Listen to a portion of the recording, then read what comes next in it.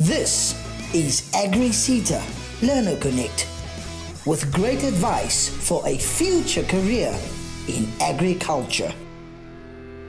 I'm speaking to Dr. Gary Patterson. He's soil science researcher at the ARC in Pretoria. Dr. Gary, a warm welcome to you on our program. And good day, Gerda, and good day to the listeners. Dr. Gary, you are a soil science researcher. Where did your interest start in agriculture? I came through a slightly strange route because my first degree was in geography, but then I got a job at the then Department of Agriculture, which is now Agricultural Research Council, as part of the team doing soil surveys up and down the country. So I had to learn the South African soil classification system and learn how to map soils in the field, make soil maps, and then interpret those maps for the benefit of, in most cases, of the farmer to know what soils to cultivate. So it started that way. You just told us briefly what your job entails, but can you just elaborate on that, please? Well, a soil scientist, there's a lot of different areas of soil science, specialized areas like microbiology, analytical chemistry, and so on. My area that I've become most involved in is soil classification and mapping in the field. So it's all about knowing what soils you find in a certain area of the country, whether it be on a large scale, we've got data that covers the whole country, or whether it's actually going out into the field to look at a farm or a smaller area and do a soil map. You need to know what soils are occurring. You need to classify them properly, describe them first, then classify them into the classification system, and then be able to map those soils, where they occur, what can you use those soils for, and more importantly, almost how can we protect those soils if they need to be protected, such as wetland soils or highly erodible soils. So it's all about preserving the soils over the longer term. Dr. Gary, and I know no 2 days are the same, but what does your day-to-day job entail? Well, it's a combination of field work and office work. If it's in the field, then obviously we're working with the soils and mapping them out there on the land. But if it's in the office, then we're looking at the soils we have in our database, information, both spatial information about the distribution of the soils across South Africa, as well as the database that we have of various soil profile information across the country.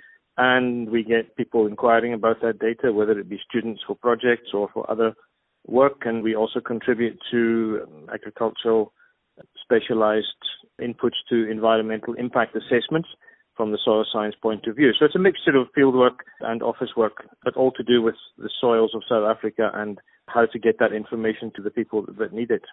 What qualification do you need for this career?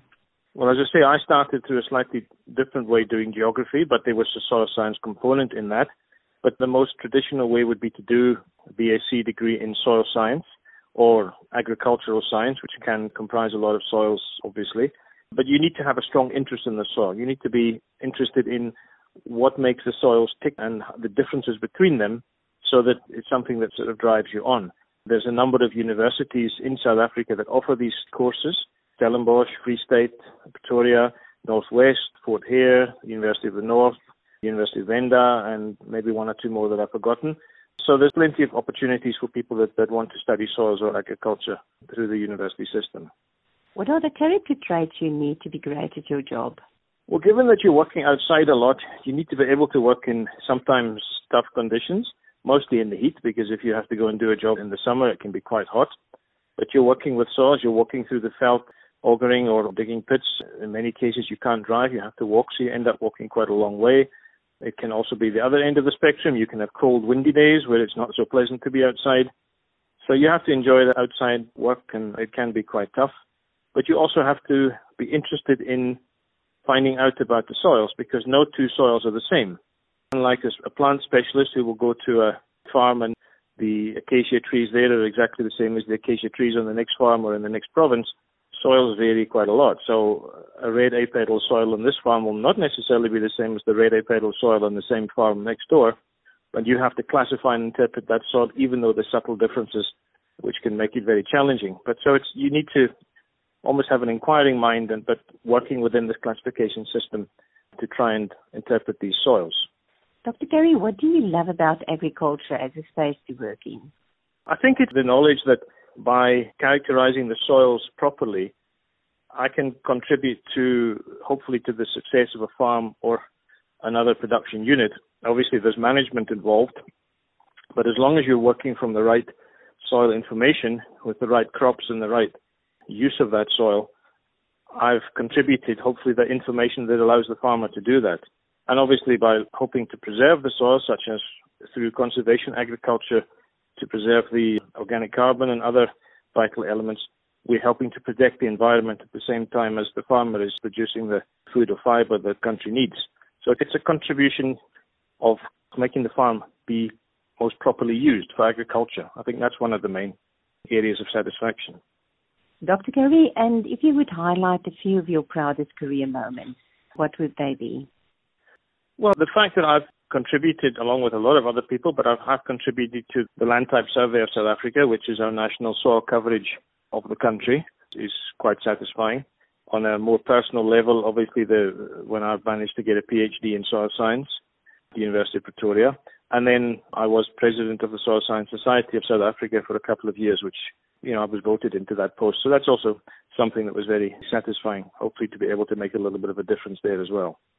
Do you have any advice for young people who are inspired by your career story?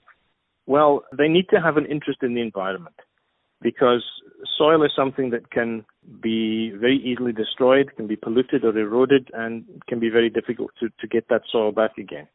So someone who has an interest in sustainable use of the environment, both in terms of agriculture but other uses of the soil, and someone who would like to make a difference, because by preserving the soil, you're making a difference not only for agriculture but for society in general.